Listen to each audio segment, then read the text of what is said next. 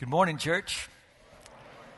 I'm very excited to be here this weekend. I know a lot of people are gone. We've got 4 out of our 7 junior high and high school grades on mission trips, so we're praying for them.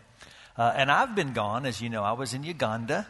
I got to know the Shelburnes there, and I'm back now. And if you'd like to know more about our trip, and you were not here last Wednesday night, go online and listen as myself and Chris Seidman and Drew Sherman talked about our trip, and especially the impact that starting a Christian university can have in East Africa. I think you'll be encouraged. But I am thrilled to be here because I have been gone for a while. And also, this is a special weekend. Can I just take a moment and talk about that? Yesterday was my 28th anniversary, and I'm pretty pumped about that. And yeah, you can clap for that. Not only that, but today is the 20th anniversary of my coming to Richland Hills. I came in the first Sunday of June of 1989. So I have been here for 20 years, and it has been an incredible ride. On top of all that, yesterday was another reunion of my high school class. And I stayed in touch with a lot of those people that were my buddies. I was one of the very few Christians in my high school. But I was friends with lots of people, and they had a reunion at some bar at Joe Pool Lake in Grand Prairie. And they invited me to come, and I said, I can't come because I'm preaching. And they promised they would hoist a cold one in my honor while I was preaching. And some of them may come to late service if they can wake up in time. So it's been a special weekend, and I'm very, very excited about it. Open your Bibles to 1 John. We've been in 1 John now for several months, and we're coming to the end. We're in chapter 5, and next weekend will be our final teaching of this great, great book. A scoutmaster took his troop into the desert to teach them the basics of surviving in the desert. And so he said, boys, what 3 things do you absolutely need if you get lost in the desert? And little Davy raised his hand and waved furiously. And the scoutmaster said, Davy, what are the 3 things you need if you're lost in the desert? And Davy said, you need a compass, you need a canteen of water, and you need a deck of cards. And the scoutmaster said, why do you need those 3 things? Well, you need the compass to find directions. And you need a canteen of water so that you won't get dehydrated. But why do you need a deck of cards, he asked. And Davy said, because you start playing solitaire. As soon as you do, someone's going to walk up behind you and say, put the red 9 on the black 10. Well, what 3 things do you need if you're trying to find eternal life? If you're searching for God?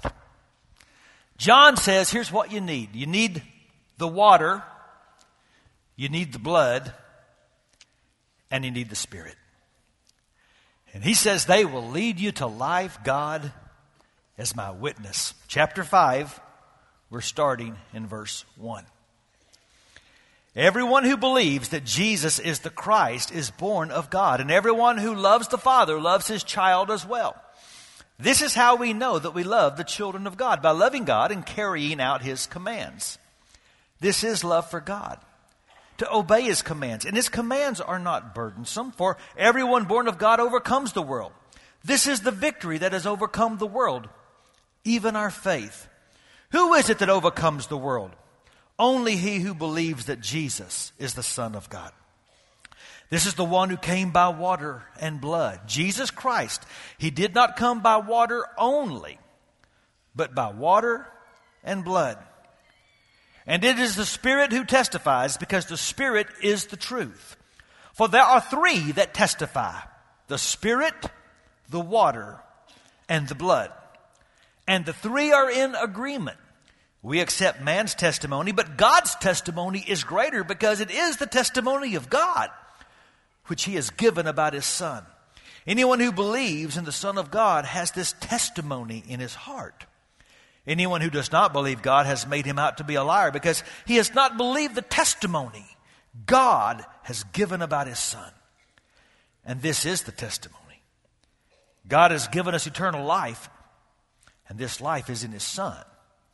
He who has the Son has life. He who does not have the Son of God does not have life. Now, in church, we talk a lot about the importance of witnessing to God. But have you ever thought of God witnessing to you? That you can say, God as my witness. Now, how can God be my witness? Well, listen again. We're going to read verse 6 through 8, this time from the New Living Translation, which I think gets really at the heart of what John is saying. And Jesus Christ was revealed as God's Son by his baptism in water and by shedding his blood on the cross, not by water only, but by water and the blood. And the Spirit also gives us the testimony that this is true. So we have these three witnesses, the Spirit, the water, and the blood, and all three agree. Do you remember when Jesus was on trial and the religious leaders brought in witnesses to slander Jesus? And they couldn't get their testimony to agree. But God's testimony agrees. God says, I give you the Spirit, the water, and the blood. My testimony about who Jesus is. And they're all critical. The water says Jesus is God. It's John reminding his readers of God's personal word of recommendation at Jesus' baptism. Often when people are baptized here, we say they are going public for Christ. Well, when Jesus was baptized, God went public for Christ. You remember that, don't you? Mark chapter 1. At that time, Jesus came from Nazareth in Galilee and was baptized by John in the Jordan. And as Jesus was coming up out of the water, he saw heaven being torn open and the Spirit descending on him like a dove. And a voice came from heaven. You are my Son, whom I love. With you I'm well pleased. Imagine being there and hearing God's personal word of witness about who Jesus is. John the Baptizer reflects on that moment. And in 1 John, we read, and then John gave this testimony. I saw the Spirit come down from heaven as a dove and remain on him. And I would not have known him except that the one who sent me to baptize with water told me, the man on whom you see the Spirit come down and remain is he who will baptize with the Holy Spirit. And I've seen, and I testify that this is the Son of God. By the way, notice that God's affirmation wasn't so much for Jesus' sake, it was for our sake. Jesus knew who he was. We needed to know. And so God took the stand, and under oath, he went public at Jesus' baptism, and he declared, this is my Son. Now, one reason this is important is because, remember, John's church has been unsettled by some people who have left. They have become affected by a form of heresy we call Gnosticism. And here's one of the preeminent teachings. That God can't be a man. That deity can't inhabit flesh. And so a Christ Spirit came down on Jesus the man at his baptism. And it left him before he went to the cross because there is no way God could die on a cross. And so that's why John throughout this letter says, whenever you start attacking the God-man, Jesus, you are on dangerous ground. 2 John 7, he says, many deceivers have gone out into the world, and they don't believe that Jesus Christ came to earth in a real body. Such a person is a deceiver and an antichrist. You see, John says it's not just the water.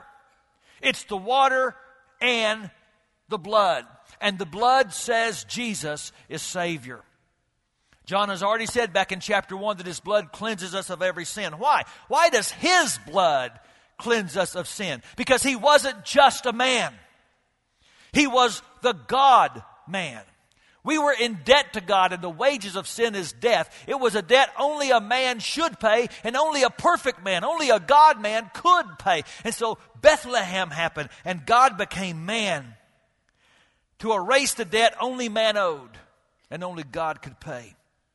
Up to this time, all we could do was put off that debt with the blood of bulls and goats. The Hebrew writer says in chapter 9 that once for all time he took blood into that most holy place. Not the blood of goats and calves. He took his own blood, and with it he secured our salvation forever. Listen, There's a lot of people out there who will say the nicest things about Jesus until you start talking about the blood. And all of a sudden, he just becomes another good man. Why is that not enough? Why can't we just say, Jesus is our example. Jesus is an inspiration. Jesus teaches us how to live a good life. Let's just try to be like Jesus. Oh, really? You're going to try to be like Jesus? Can you never sin? Because if you've sinned, you don't need an example. You need a Savior. That's what the blood says. That God gave witness to his saving death. Remember the mighty miracles? How the sky turned dark in the middle of the day as the wrath of God was descending on him instead of you. Do you remember how the temple curtain was torn in the middle from top to bottom to symbolize access that his blood has now created for all of us to God? Do you remember how the ground shook and the graves came open to tell us that the wages of sin have been paid and death has been overcome? What was God doing? He was giving witness that Jesus is God and Savior. We do the same thing every week here. People come into the baptistry, they go under the water to give their witness that he is the Son of God. We take the bread and the wine here every week to remember that he is Savior and it is his blood that takes away our sins. The water and the blood still testify. But God didn't stop there. His witness gets even more personal. John says it's the Spirit who testifies because the Spirit is truth. And the Spirit says Jesus is Lord. You've got to understand that the witness of the Holy Spirit permeated the life and the ministry of Jesus of Nazareth. Peter, who was there and was a witness himself, says in Acts 10 and verse 38, no doubt you know that God anointed Jesus of Nazareth with the Holy Spirit and with power. And everything he did, the way he would cast out demons, the way he could heal the sick, it was all in the power of the Holy Spirit. That's why you really want to get on Jesus' bad side. Start saying that what he did was in the power of the devil and not the Spirit. Ignore the witness of God and give his ability to heal and to exercise to another power. And Jesus says, you better watch it. When you start blaspheming the Holy Spirit, you are in dangerous territory. Jesus said very boldly, God has witnessed to me by anointing me with the Holy Spirit. And it's not just there, but every time you hear preaching and something in your heart wells up and you increase your faith in Jesus, this is the Holy Spirit giving witness. 1 Peter 1 verse 12 says, this good news has been announced by those who preached to you in the power of the Holy Spirit sent from heaven. It's not my eloquence or the erudition of any other preacher. It's the Holy Spirit giving witness when you hear the gospel proclaimed. Think about this. The Holy Spirit inspired this book. In this book are 300 prophecies written hundreds of years before Jesus that he perfectly fulfilled. Coincidence? Or is God giving witness to who Jesus is? And finally, the Holy Spirit testifies with our own spirits as he comes to abide in every believer.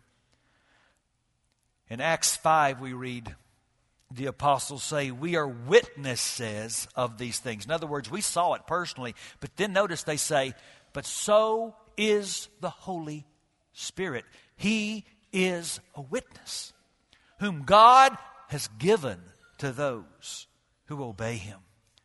Paul says in Romans 8:16, the Spirit himself testifies with our spirit that we are God's children.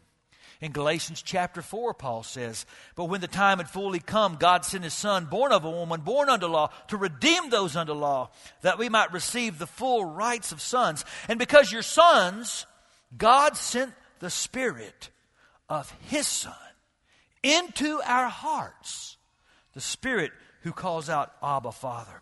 It's the Spirit who seals God's case. that Jesus is God, that Jesus is Savior, that Jesus is Lord. You can't even believe Jesus is Lord or say it without the Spirit's help.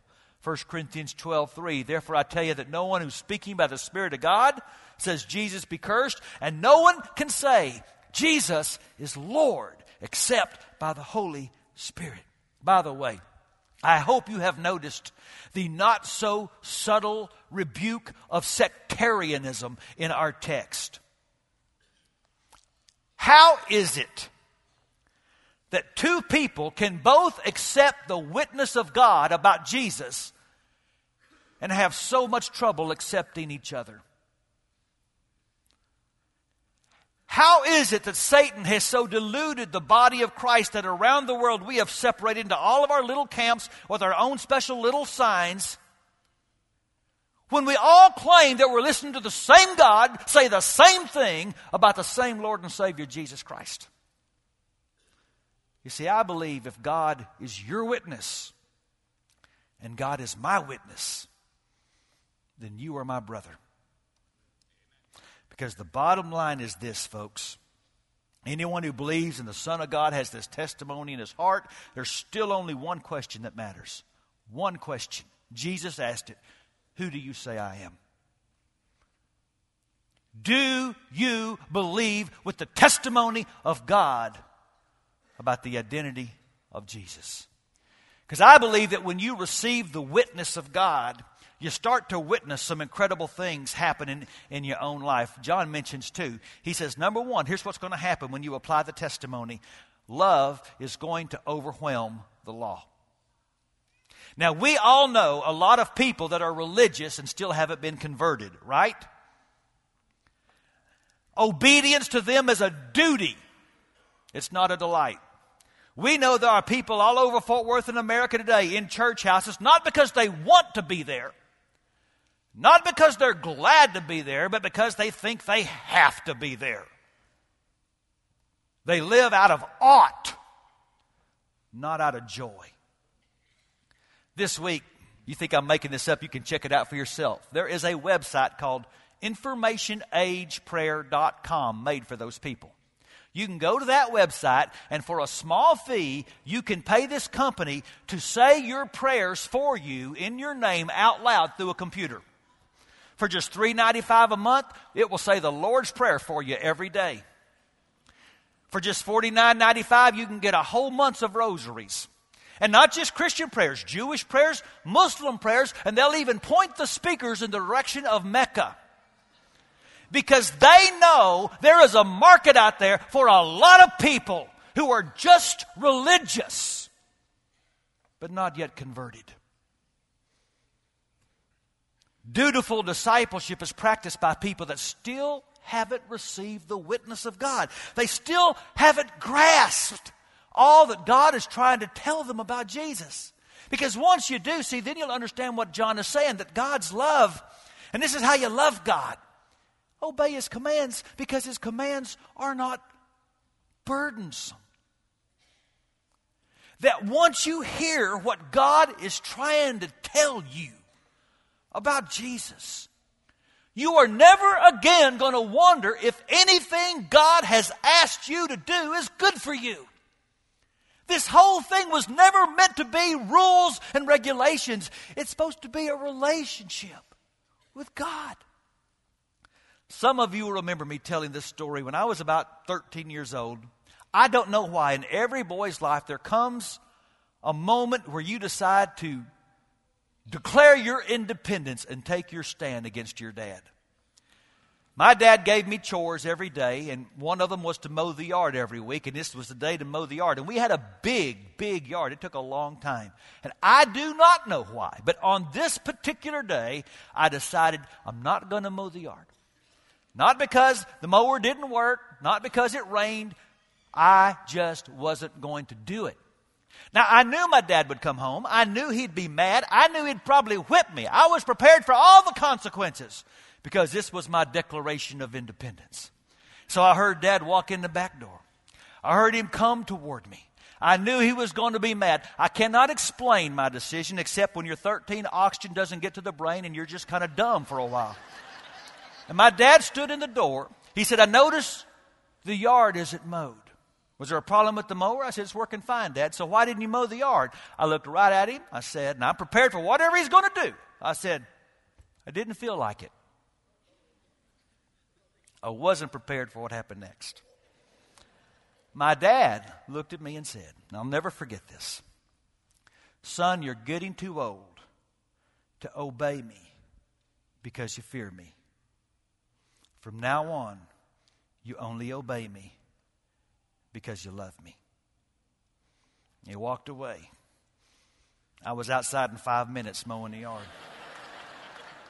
And our relationship changed because I began to understand it's not about fear and it's not about rules and it's not about regulations. It's about a love relationship. That's what God wants with you. That's why he says, listen to what I'm trying to tell you about Jesus. And if you'll get what I'm telling you about Jesus, you will never again think it's a burden to do what I want you to do. Augustine put it this way, love and do what you please. If you love God, just do whatever you want because all you want is to please God. That's what happens. Love's going to overwhelm the law and faith is going to overcome the world.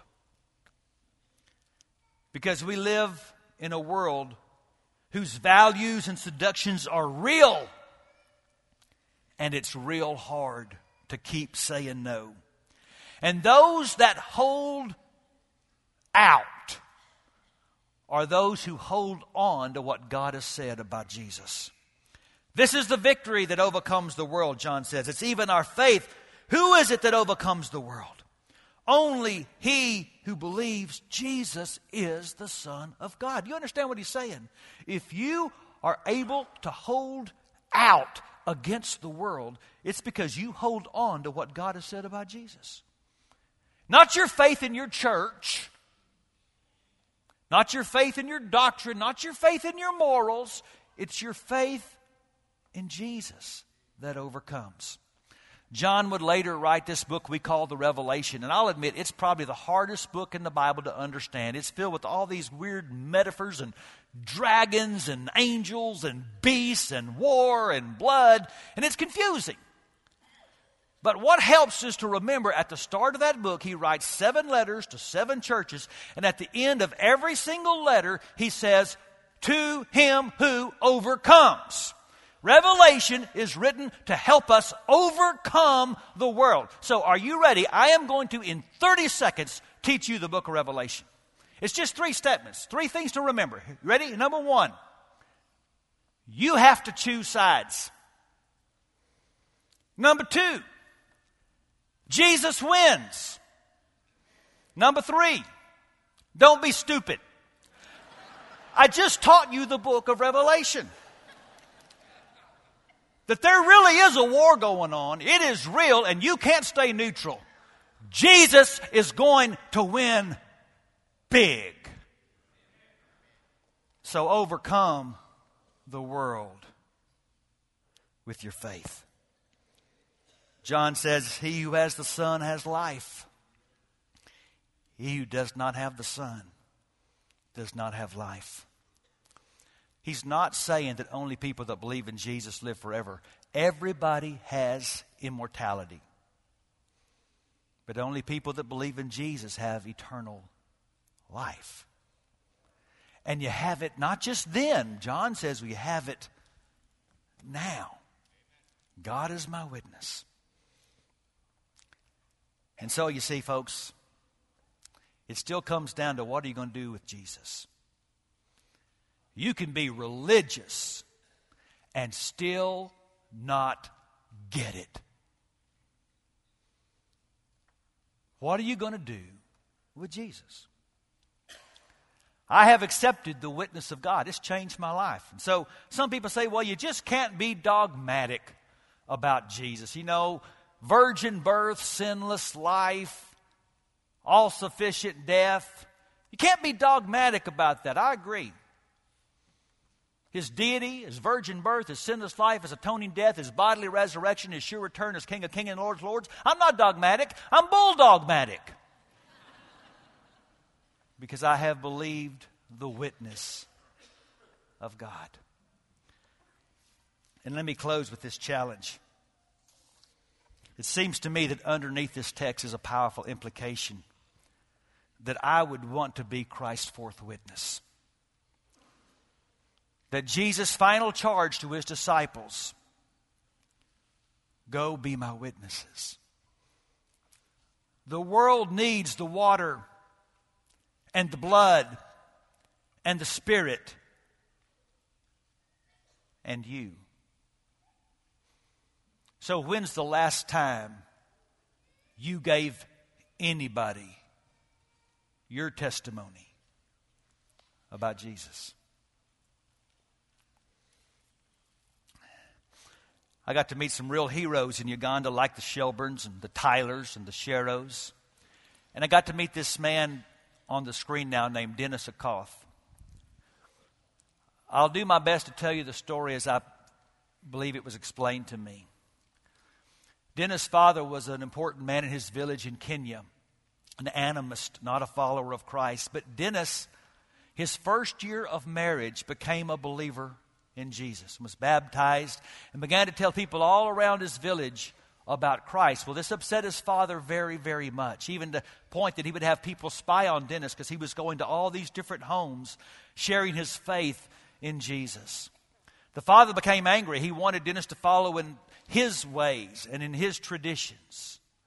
But you see, Dennis had received the witness of God, and he couldn't let go of it.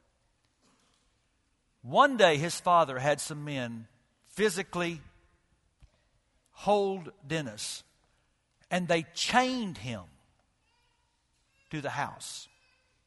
I mean, put chains around his legs so that he couldn't get up and go anywhere anymore.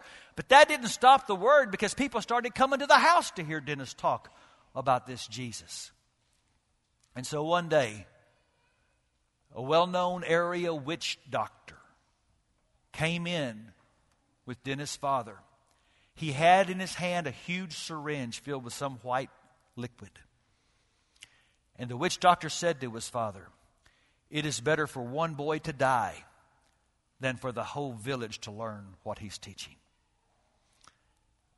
They put that in his arm and they injected the whole syringe and went into a violent reaction and coma. Should have died. It was meant to kill him. But he didn't. In a coma for weeks, very ill. No one knows how he survived, but he survived. People would come by to the house to see him and weep and rebuke his father. Well, there's a lot more to the story. You just need to know that eventually churches in that region were planted. Dennis' own father repented and became a follower of Christ, along with his family. And this man now has mentored young men that are preaching all over East Africa.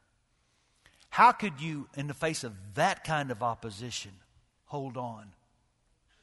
Because he held to the witness of God. And now God is blessing his witness all over a continent. And someday we're all going to stand before God. And not one single person here is going to be able to say, "God, if Jesus is so important, then why didn't you say something?" Because he has. And I am banking my eternity on the truthfulness of God's witness to Christ. I think it'd be good for us to hear it one more time. Would you bow your heads and just let our praise team just sing these words over you? I know you've heard these words 1,000 times, but listen to them this time as the witness of God. Jesus is Lord, my Redeemer. How he loves me, how I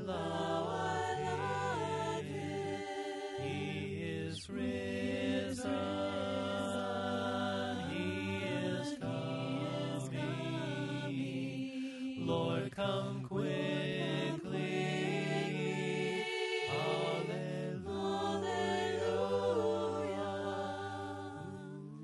You take a moment now and would you just pray, God, cement those thoughts in my heart.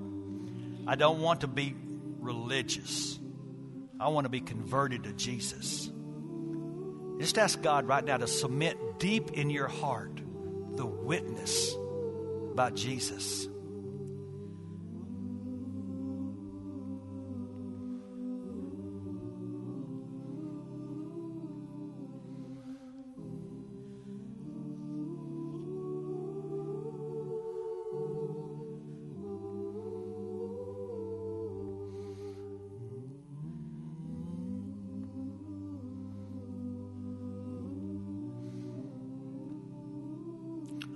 Oh, God, give us ears to hear your testimony that He is your Son, ears to hear your witness that He's the Savior of the world, ears to hear your declaration that He is King of kings and the Lord of lords.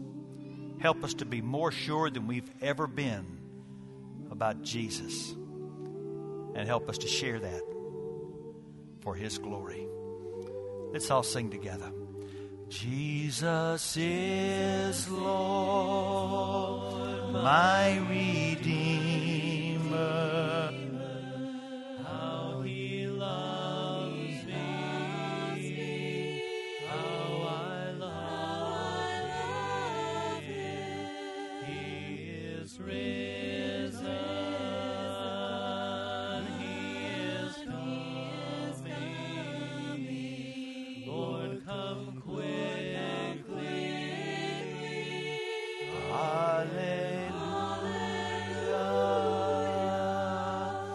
Our elders and ministers are going to be back at the chapel where the big cross is. If you want to talk to somebody today about these things or anything else going on in your life, you want someone to pray with you, go see them as we sing this next song. They'll be there. If you're ready to go public for Jesus, to be buried in water because you believe He's the Son of God, to have your sins washed away by His blood, to receive the Holy Spirit because He's Lord, if you're ready to go public with your profession, come down to the front right now while we stand, we sing this song.